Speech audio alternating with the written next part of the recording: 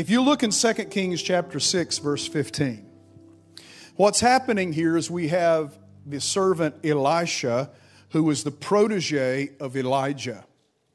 And Elijah cast his mantle on Elisha, and Elisha became the next prophet of Israel. And Elisha was so amazing, and the gift and prophetic discernment on his life was so incredible that, of course, he was a prophet to Israel, so they were at war with the Syrians. And when Syria would come down for a battle, when they got there, Elisha had already told the armies of Israel what was going to happen and where to be or where not to be. And so the Syrians were so upset when they got back to their kingdom. The king looked at his people and he said, "Who among you is for the Israelites? Is there like a spy among us?" And somebody spoke up and said, "No, king, there's no spy among us, but they have a prophet. And that prophet knows when we come and when we go and everything that's going on." So the king said, "Okay, what I want you to do then is go down and arrest this guy." So they sent the armies, the Syrian armies, down to arrest Elisha. And this is where we pick up the story. The Syrian armies encamp all about Elisha's house, and Elisha and his servant are there. And Elisha's servant looks out. The Bible says, "And when the servant of the man of God arose early and went out, there was an army surrounding the city with horses and chariots. And his servant said to him, 'Alas, my master, what shall we do? It's over. We're surrounded here. This is it.'" And you know, I'm going to finish off this sermon series on the power of giving. And I'm not going to talk a lot about money today, but I'm going to get to the heart of the matter when we talk about money and for the rest of our Christian walk. You know, the key ingredient to it all is faith. That's the key ingredient. When it really boils down to it, the way we live our life, the way we pray, the way we conduct ourselves, the way we believe God for the future, the way we handle money, it all boils down to faith. We are either people of faith or we're not people of faith. That's just the bottom line.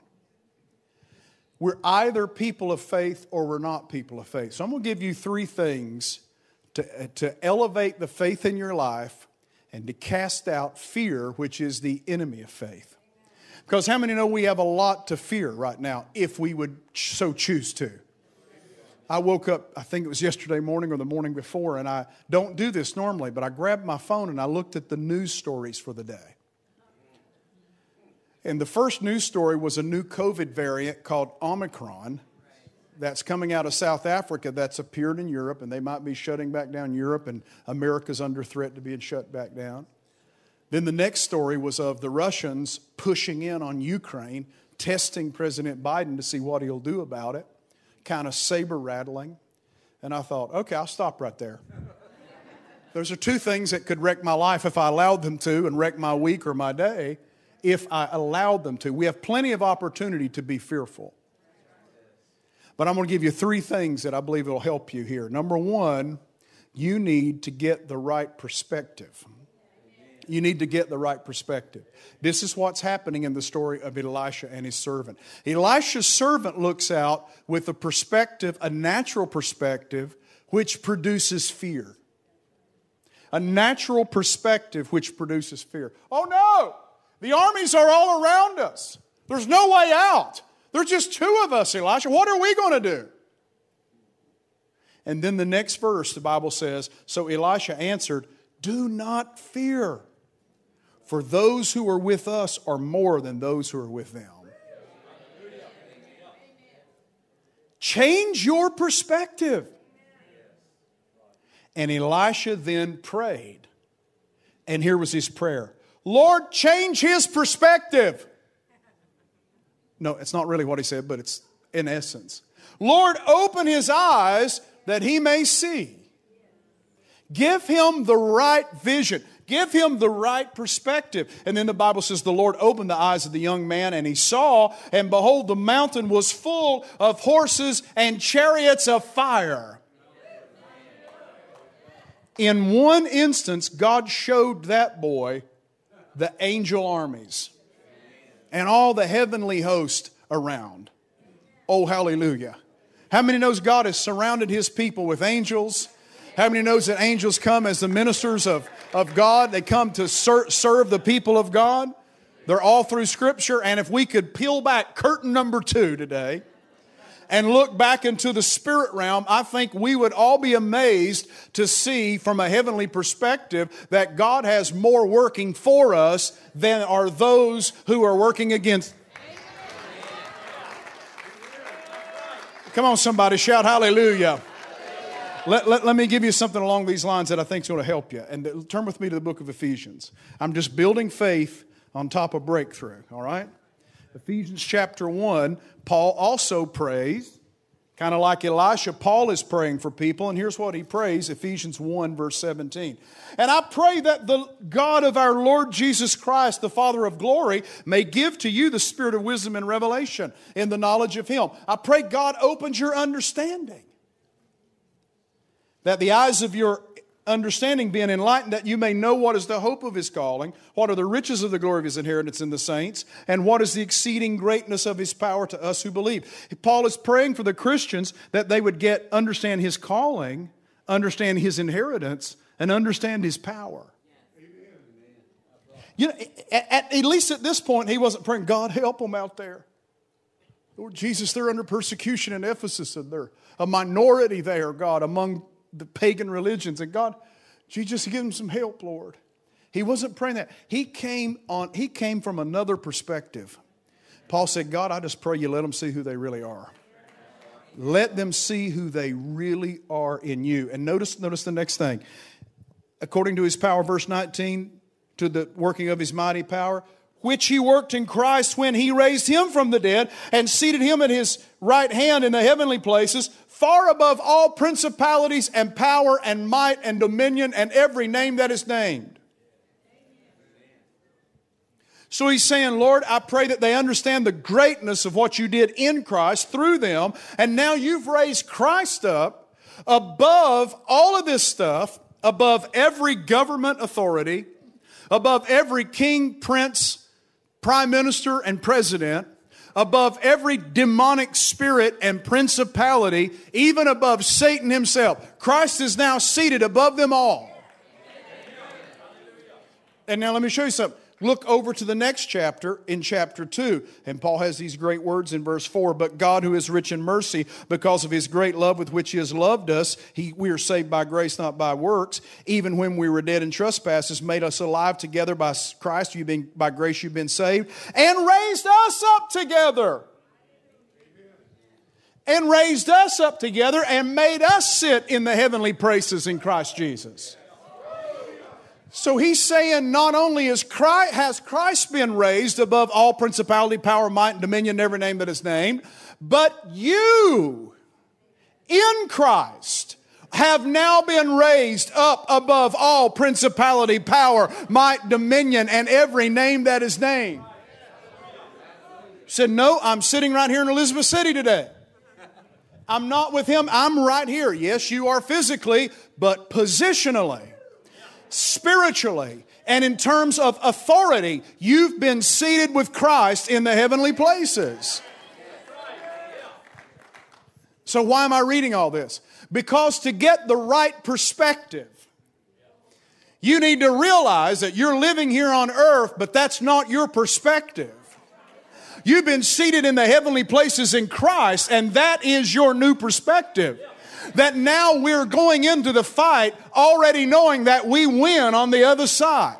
We're walking into the battle already knowing that we have the victory over it in Jesus' name. We encounter sickness already knowing that by His stripes I am healed. Hallelujah. We encounter discouragement already knowing that Jesus said, in this world you'll have tribulation, but be of good cheer. I have overcome the world. Hallelujah. We're walking into the things and the fight has already been fixed. The victory is already ours. We're not looking up on our problems. We're looking down on our problems. Come on, somebody put your hands together and give the Lord a shout. Look at your neighbor and say, get the right perspective. Second thing that's going to help you overcome fear and elevate your faith is stop blaming God for all your problems. Stop blaming God, because I tell you, when we start looking at life like that everything that happens is the sovereignty of God. And I do believe in the sovereignty of God, but I think there are issues in Scripture. There are contingencies in the earth realm that God has placed that we need to understand. There's free will of man, and there's a lot of things happening here, okay? Because if everything happens is God's will, then we got to take that every disaster and every flood and every COVID variant and every cancer patient. I don't believe all of that is God's will. It happens under His created order that is fallen, but God has come from heaven and connected with us to bring us hope and salvation and deliverance in the midst of a fallen generation. So if we always blame God for everything bad that happens, it deactivates our faith to believe Him for anything good. If this is just the will of God that I'm broke and in poverty, then it must be God's will. Then you start getting this attitude. God, why'd you do this? Why did you allow this to happen? I don't believe that's the issue at all. Maybe in our prayers, maybe we ask with the wrong motive, James chapter 4. Maybe the timing isn't right yet, and the manifestation of our answer hasn't come yet, Luke chapter 11. Or maybe we prayed contrary to the will of God, and we're believing God for things that wasn't according to His will or His plan, Acts chapter 21. Or maybe we need to just grow up and realize that God doesn't serve us, we serve God. That He isn't a heavenly slot machine, but we're in a loving relationship with Him. Oh, somebody shout hallelujah. So let me give you two examples from Scripture I think that really emphasize this. Number one, Mark chapter 9. Jesus comes off the Mount of Transfiguration. He's been up there transformed with Peter, James, and John. He comes down into the valley, and the rest of the disciples are here trying to cast out a demon from a boy, and they can't do it. The demon is too powerful for them. And so Jesus comes down the mountain, and the first thing He does is He rebukes the disciples because they're off in a corner over here talking to the scribes. And He walks up and He says, "What are you talking to these guys for?" And I don't know exactly what's going on, but I do know that the scribes did not believe in resurrection, and so I'm going to make an assumption. And that is that the scribes also didn't believe in miracles. And if they didn't believe in miracles, then Jesus is coming and correcting the disciples, basically saying, if you're trying to work a miracle, why are you over here wasting time arguing with people who don't believe in miracles?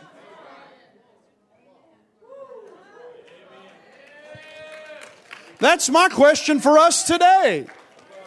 Why, if we're believing God for signs and wonders, do we sit and listen to someone who doesn't believe in speaking in tongues, doesn't believe in casting out demons, doesn't believe in laying hands on the sick, believe it all passed away with the apostles? I want nothing of it. I'm sorry, I'm just being plain. It's all that turkey must have amped up my tryptophan or something. It's like having a reaction. If you want miracles, get with some miracle working people.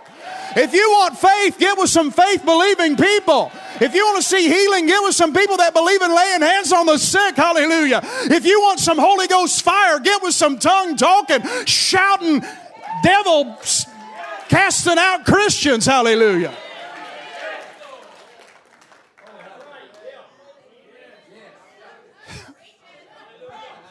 Jesus walks up to the man, the boy's father that had the demon. And he said, "What's going on?" He says, "It's terrible, man. The demon cast my son into the fire. He has convulsions. It's bad." And then notice this. He asked Jesus, he says, "But if you can do anything, have compassion on us and help us." So he placed the burden over on Jesus. If you could do anything, would you please have compassion? And Jesus turns the table and says, if you can believe,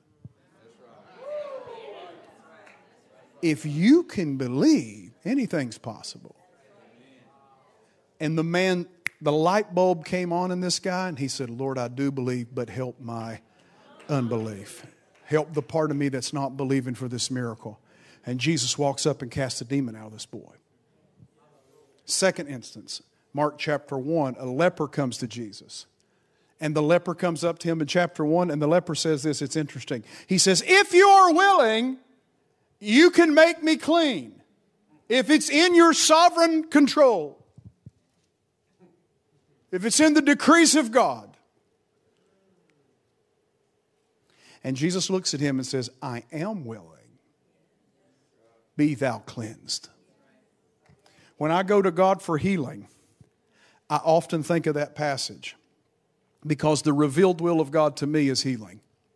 He said, you shall lay hands on the sick and they shall recover. By my stripes you are healed. By my stripes, 1 or 2 Peter, you were healed. Matthew said that these scriptures were given in fulfillment of the healing ministry of Jesus when he saw the physical miracles. That was the fulfillment of Isaiah chapter 53. Because some like to argue that Isaiah 53 is about the healing of Israel and all this, which I think it does have implications for that. But Matthew directly related it to the healing ministry of Jesus. So when I think about that, I go back to that passage that he looked at the leper and said, I am willing, man. Stop blaming God and start believing. In finances, stop blaming God and start doing what the book says. Work. I preached a prosperity message last week. Y'all need to go listen to it if you haven't heard it. I know y'all were waiting on that. I'm going to sow $1,000 seed and all my problems are going to be gone. Now, God can do that, but that's not what I preached. I preached 4 Bible principles of prosperity. Number 1, work. Number 2, invest. Number 3, live a holy life. Has direct implications to prosperity. And number 4, then honor God with all of it. Give back to the Lord, honor God, and honor His Word. And I believe if we follow that, sow when God says sow, tithe, help mission, do all of that out of the overflow that God gives us, I believe that's the prosperity path. Can somebody shout amen? So stop blaming God, start doing what the book says, and then start believing Him for greater and greater and greater. Can somebody shout amen? One more thing, and I'm gonna pray after this. One more thing, you must develop a long-term outlook of faith. Because we often come into things and we have such a society that works on such instantaneous basis. You know, everything's instant. I mean, do you remember the days of dial-up internet service? Some of you kids don't even know what I'm talking about. But I had dial-up AOL. And this is no joke. I used to read books. I'd always have a book with me. As I was downloading pages, I would read chapters in books. And now, if we don't get it instantly, we're calling Bobby. What's wrong? Right? We want instant access. That's just the age we live in. And so when it comes to our spirituality, I think some of that bleeds through.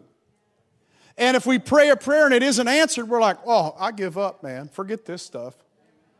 Or if we come to church for 3 months and everything isn't just perfect in our lives, then we're just going to give up and try something else.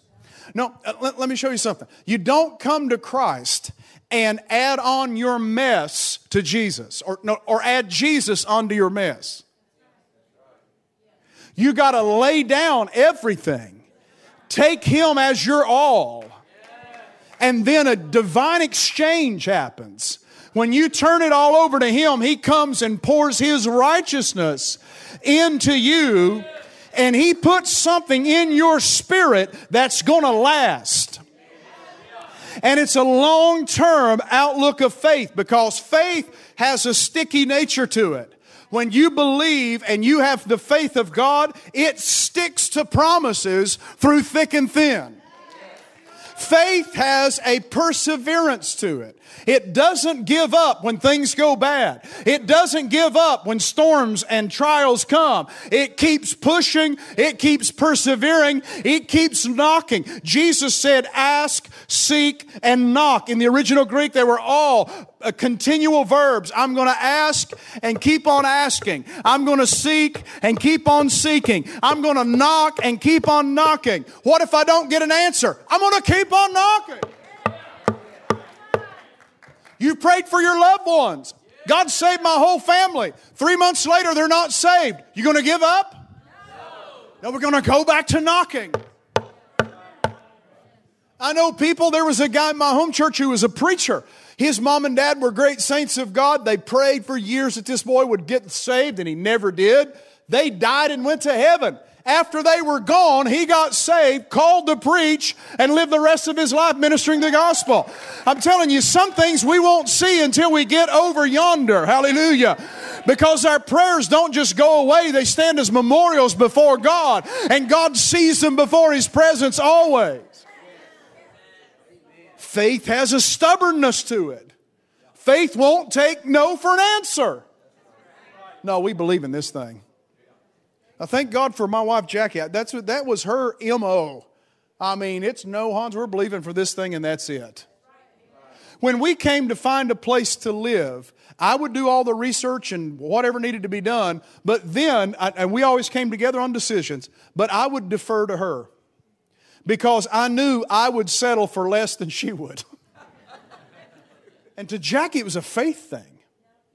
It was a faith thing.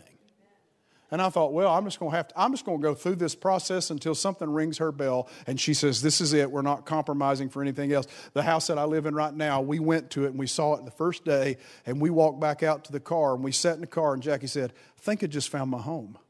I was like,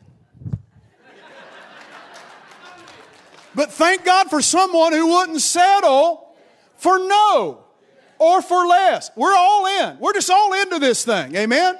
If you're going to jump in the pool, we might as well jump in the deep end. Come on. You better be all in or all out. Hallelujah. Lukewarm you don't want to be. Get all in and believe for everything. Believe for everything the book says.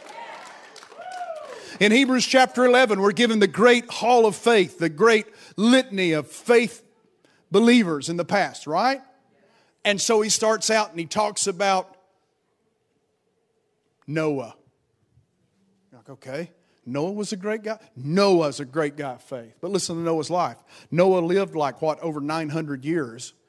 And Noah built an ark. And he built an ark for a flood that God told him was going to happen. But yet it had never rained in history.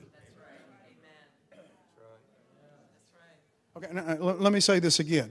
He was building an ark, a boat, to float in floodwaters from rains that had never happened. And I got into this thing the other night, trying to figure out how long he actually worked on that ark. And I don't know the answer. If you do, you can tell me.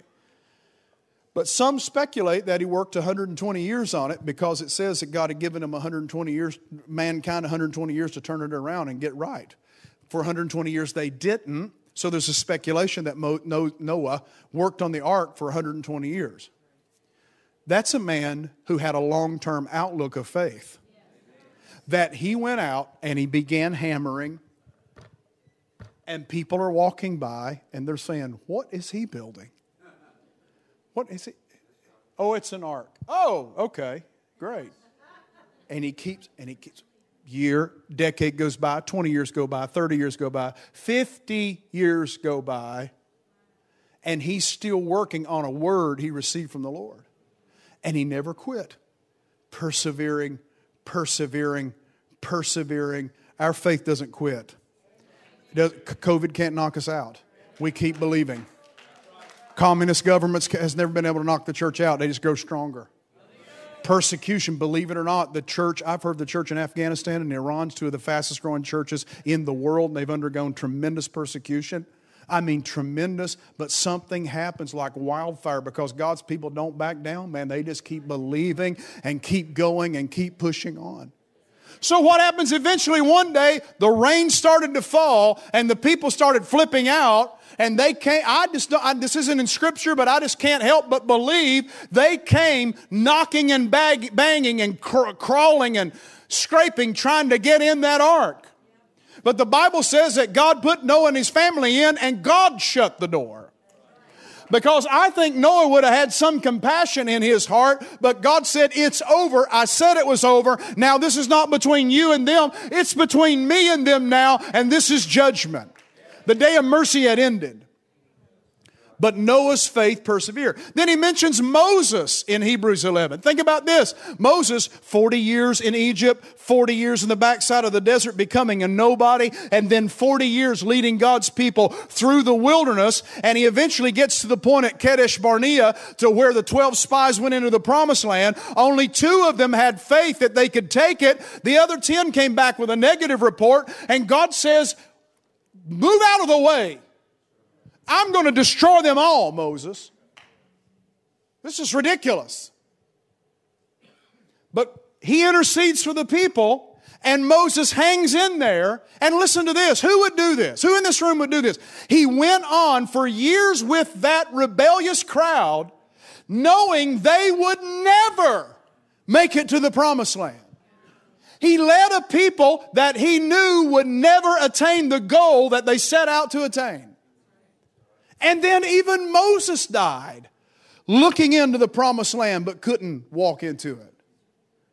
Come on, somebody say, my faith perseveres. Think about even Joseph. Joseph was, 17 when he received the dreams of his family and the stars and the sun and moon and all that bowing to him and the sheaves of the field bowing to him. And then it wasn't until he was 30 that he's brought out of the prison in Egypt and elevated to the height of the kingdom. So that's a good 13 years of being betrayed, being sold as a slave, then being betrayed again, being put into prison, and then being forgotten in prison, and then eventually having the promise come. I'm telling you, our faith doesn't quit. Our faith sticks to it. And I'm telling you, you hang on to Jesus, you're going to make it. Whatever comes, you're going to make it. You're going to work. It's going to work. Come on, we're going to make it. We're almost out of 2021, and I feel like shouting. Hallelujah. I was like shouting when I got out of 2020. I feel like shouting greater when I get out of 2021. Hallelujah. Why? But I thank God for what He's been doing in the midst. There's stuff happening around the globe. I'm able to preach on a monthly basis, crusades all over the nation, seeing people radically saved and, amazingly healed because God has done something even in the midst of what Satan has started. God is turning it around for His good and doing some amazing things. Maybe there's some people that we lost and it's terrible. It's heartbreaking. There's some people who left church and that's heartbreaking. But I'm telling you, those of you who've stuck in, we're coming out of this fire being tried. Hallelujah. We're coming out like gold. Hallelujah. We got a faith like we didn't have 2 years ago, brother. We got a stick-to-itiveness like we didn't have about 5 years ago. We've seen things now we've never seen before. And God's saying, you just hold on. I'm going to show you my glory. I'm going to peel back the heavens. You're going to go to a level you've never been before. Don't quit now, my brother. Get fear out of your life. Believe God for the best. Believe that He's going to do everything He said He's going to do. Come on, somebody shout hallelujah. Come on, just give Him a wave. Say, God's going to do everything He said He's going to do. Come on, we've been looking for the Lord for generation after generation after generation. But we very well could be the generation that's standing here one Sunday morning and we hear a shout. Then we hear a trumpet blast. And then the heavens peel back and God receives His church. Come on, we could be that very generation. They said it wouldn't happen, but I'm telling you, every word in the book He's going to bring to pass. He's going to do everything He said. Look at somebody and say, I'm not quitting. I'm not backing down. Come on, look at somebody else, say, I'm sticking with it. I'm in it for the long haul. Come on, give the Lord a shout of praise.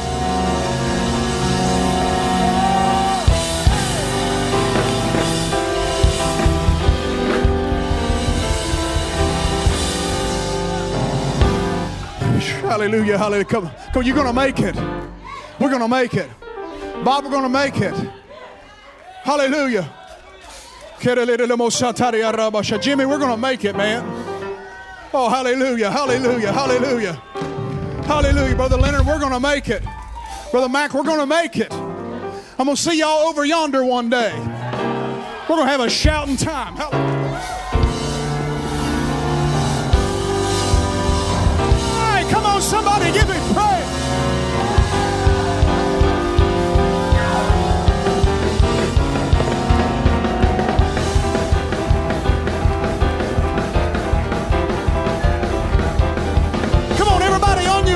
Him a shout, hallelujah. Yeah.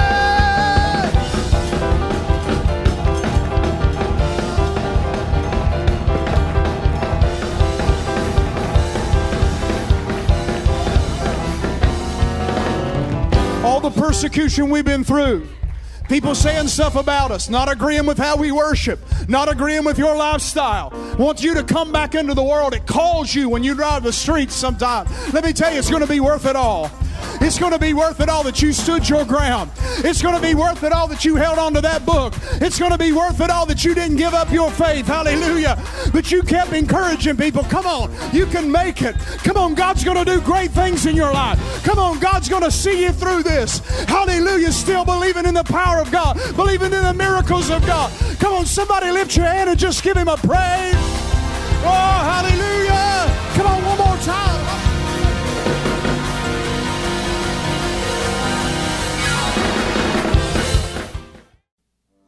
Thank you so much for joining us online, and I hope the message was a real blessing to you. You know, eternity is a real thing. You're going to spend eternity somewhere. According to the Scriptures, you spend eternity in one of two places. First of all, heaven. Paul said to be absent from the bodies, to be present with the Lord. Or number two, in hell. Jesus talked about the rich man who went to hell and was in great torment. And he was begging Abraham to send someone, a messenger, to tell his family. Well, listen, you're hearing the message today. Eternity is real, and you're going to spend it in one of two places. So why don't let's decide right now, me and you, that you're going to spend it in heaven. How do you do that? You accept Jesus into your heart. Open up your heart and say, Lord, come in. Cleanse me of all sin. I accept you as my Lord and take the throne of my life as yours. Okay? So let's pray right now. Just pray with me right where you are. Just repeat this. Father in heaven, I remove myself from the throne of my heart. And Jesus, I invite you to sit on the throne of my heart. Forgive me of all sin. Wash me in your precious blood. And I accept your sacrifice for me. And I thank you, Lord, for cleansing me, for saving me, and for accepting me. In Jesus' name I pray. Can you say amen? Right where you're at? Hey, thank you for joining us. And please come back. Get in the Word. Get in the flow of the Spirit. And we're just blessed to have you with us and look forward to seeing you the next time.